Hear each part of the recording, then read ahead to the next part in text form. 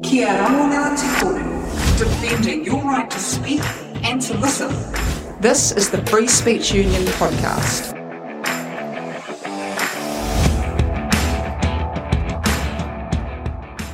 Welcome to the Free Speech Union podcast. I'm Dane Giroux. We have a special report today. There is a fast developing situation. A lot will be learned Monday. I believe this podcast will probably go out on the day. So our guest today is Roy Cowns. Roy, just tell us a little bit about yourself and why you're on the podcast today.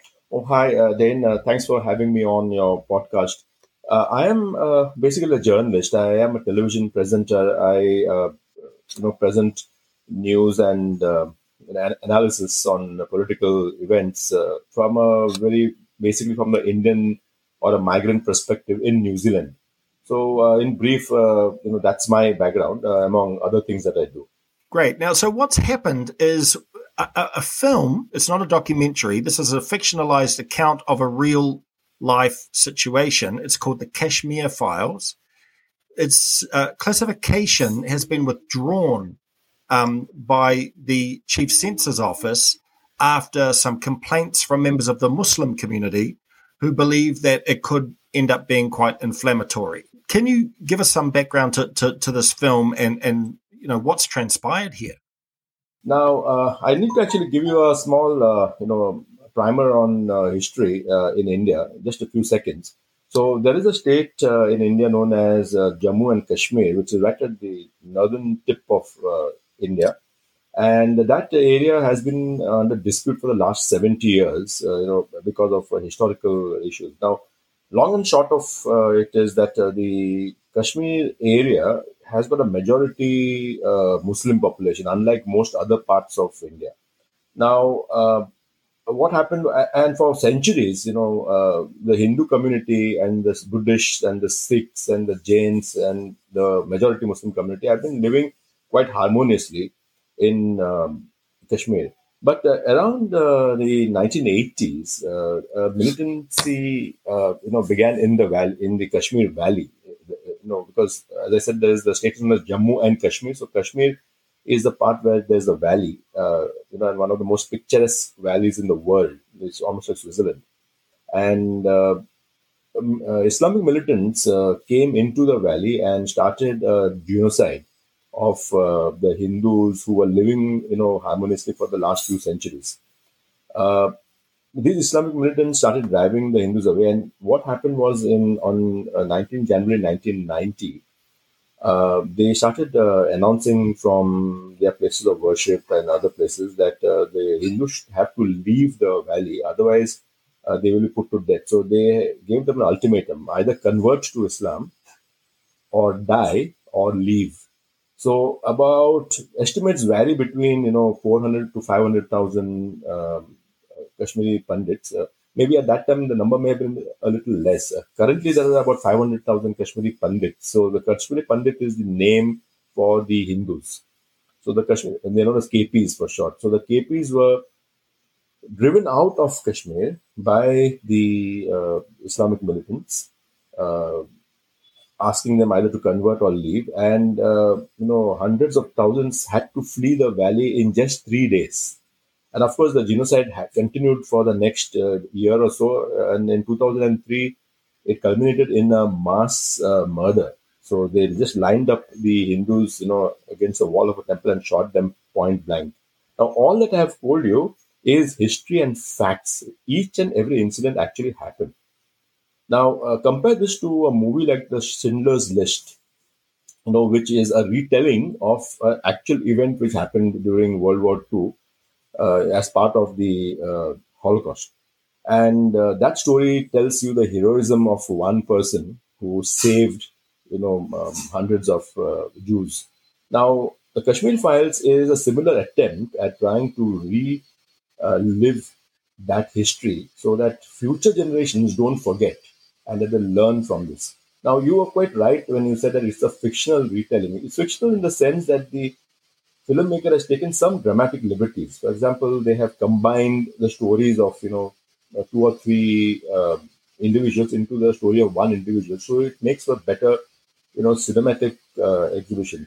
But the fact of the matter is that each and every incident shown in the movie is true. And this happened because over 4 years, they actually interviewed around 700 victims and their families, and they got the stories from them on video, just like what was done with the that I forgot the name of the project for for preserving the memories of the people who were in the Holocaust. A similar thing was done, and all those stories are there on video. So it's a true story. So that movie, it was released on the 11th of March all over the world, and it has become a phenomenal hit. It is one of the biggest movies, in terms of revenue earned in India as we speak. So that's a brief background of the movie. I mean, from a free speech perspective, and and for us, we don't pick sides necessarily in any of these debates. Right. But if the film was propaganda, and some people have claimed that it is, I've seen some people tweeting that it is. Even if it was, free speech dictates that people should be allowed to consider it. Absolutely. And the answer to that would be counter speech in a free and open democracy anyhow. Absolutely. Now, we were looking forward to the release of the film in New Zealand, and the certification office actually certified the movie. It was released by a distributor from Australia, and it was given an R16 rating. And it was also, I think, Even Cinemas and some other cinemas had already publicized it on their website, and tickets were on sale. Suddenly, we found that the movie was withdrawn, and also the posters which were put up in the cinemas were pulled down. And then we found on investigation that the FIANZ, which is the Federation of Islamic Associations of New Zealand, so that's a nodal organization of all the Muslim bodies, they actually made reps to the certification office which certifies movies, and they said that if this movie is released, it will create some sort of disorder and some Islamophobic attack, and they sort of played the victim card, and they fell back on the Christchurch attacks and said that this is just going to just incite passions, and it's not something which should be allowed in New Zealand. So the certification office, after certifying the movie, pulled back and said that they're going to review the movie. And the statement made by David Shands, who is the head of the certification office, he said in a statement that this is just a regular routine protocol, and we often do it when we receive reps from the community. However, in this case, it seems that they are going, beyond, over and above what they are needed to do by legislation. By him giving such statements in the press, saying that that he is concerned about. Now, I'm sure he's concerned, and I would be concerned. You would be concerned if there is a real threat. But the fact is, when Schindler's List was released, would you stop the release of the movie just because you think that a few neo-Nazis may be upset and that it may create some communal disorder? So, and I can give you many other analogies, but I don't want to, because it's very obvious to anyone with half a brain that this does not stand. This kind of argument does not stand in New Zealand. No, it shouldn't stand. And at many film festivals here, there will be often anti-Israel documentaries, and I've seen a few of them, and many of them are actually factually all over the place. Like they're not reputable at all. But I wouldn't try to ban them, even though I don't think they necessarily help our community. But I wouldn't try to ban them because, and this is where I get a little bit confused with the path that the Muslim community is taking with this film, is that if they were to succeed, and it is denied, a screening here, I don't know how that leads to harmonious relations. I mean, wouldn't that just upset people in the Hindu community who would feel that for some reason, their rights aren't as respected as the other community? Absolutely. And now I want to also make another point. Just like there are movies about the genocide from the Hindu perspective, there have also been made, many movies have been made, over 15 or 16 movies have been made on the issue, but from a Muslim perspective, where the Muslim is shown as the good person, the person who reached out and helped, the Hindus. And many of them may be true, many of them may be fictional, but the fact is that the story has never been told from the perspective of the victims. It's the first time a story is being told from the perspective of the victims. And that is the reason why it has actually resonated with viewers and touched a very raw nerve. Well, I just think that the censor, I respect the censor and think he is a very thoughtful man, and but I really hope he makes the right decision here, because what we don't want to get is a precedent set where groups, regardless of who it is, feel that they can suppress stories for political reasons from all over the world. That's just not the way it should happen at all.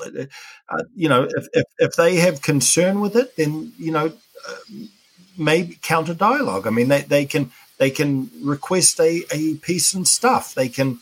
I mean, there's all sorts of platforms that they have for getting a counter message across if they want to do that. I think that censorship would set a very, very worrying precedent, because, as I said earlier, it's like, what is stopping the Jewish community mobilizing and making sure none of these, often very overtly racist anti-Israel documentaries come through? I mean, we wouldn't do that because we just don't do that. But I just think that this is the door potentially that the censor could open if he gets this wrong.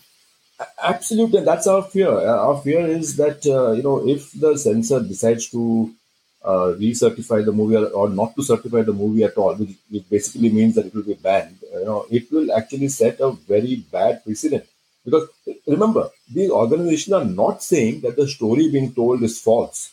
They're not saying that it did not happen. They're saying, yeah, it happened, we sympathize. But why are you going and digging up old wounds? We don't want people to have a bad impression about of us. It's like neo-Nazis saying, why are you making the Schindler's List movie? We don't want people to have a bad impression about us.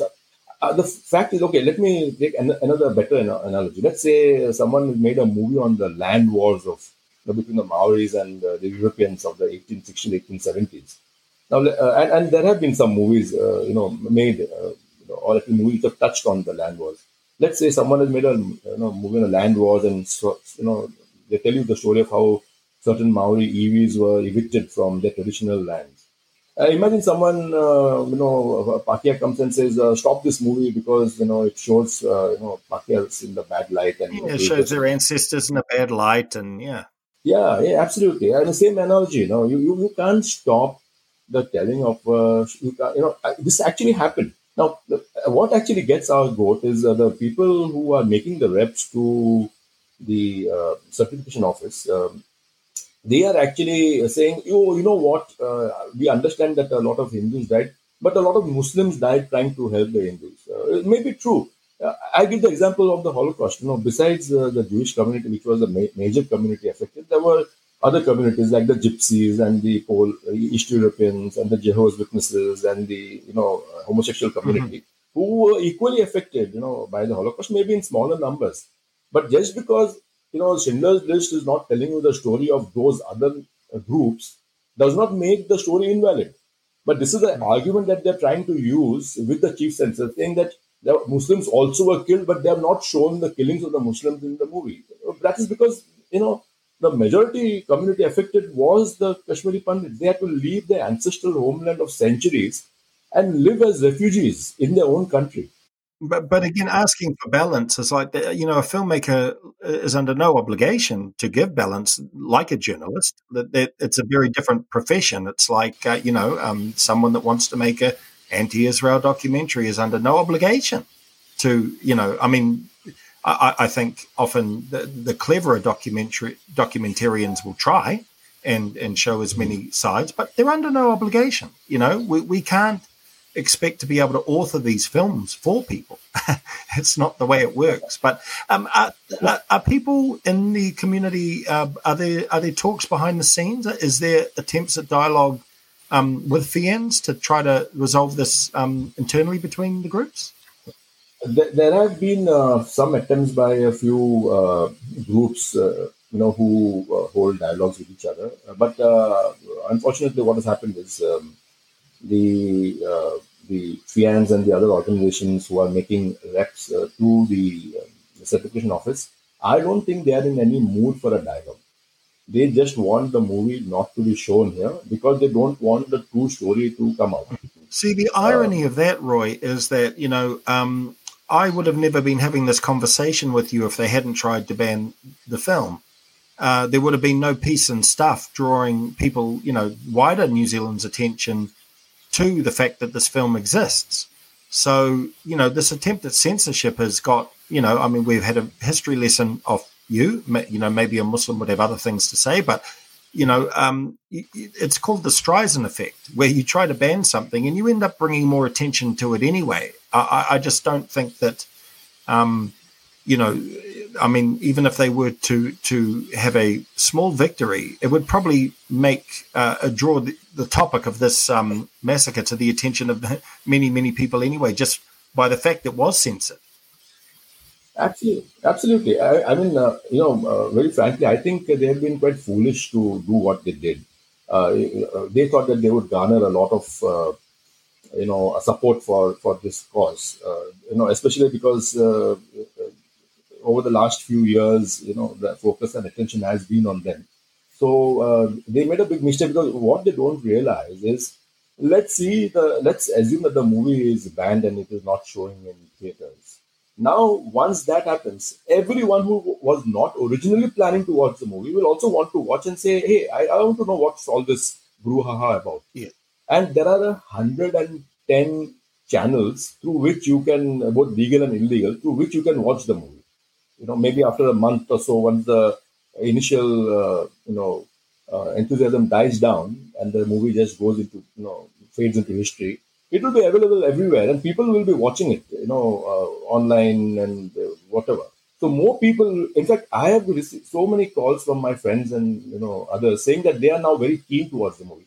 They didn't even know about the existence of the movie. It was just another movie, a choice from 10 movies which are released, which one they should watch. And now everyone wants to watch this movie and not the other releases because of the controversy which has. Well, I'm listening to you, Roy, and thinking, you know what? I don't know enough about this conflict. I need to start reading books on this conflict. That's what I've been thinking the whole interview. So it's censorship just draws attention to the thing that you're trying to ban. And so they've been quite foolish in doing this, and they're persisting, and then now they've come down to personal attacks. They've started, attacking people in our community. They've started attacking me, on other forums because not for this reason, but my stance on some issues are very well known. And maybe, I personally think that the chief censor may do the right thing and release the movie with maybe a slightly different. I have a lot of respect for him. I think he probably will do the right thing, but we will definitely be in the corner of free speech here and definitely reaching out to him and having dialogue with him ourselves. The good thing is that some politicians have actually joined, have aided in. Yeah.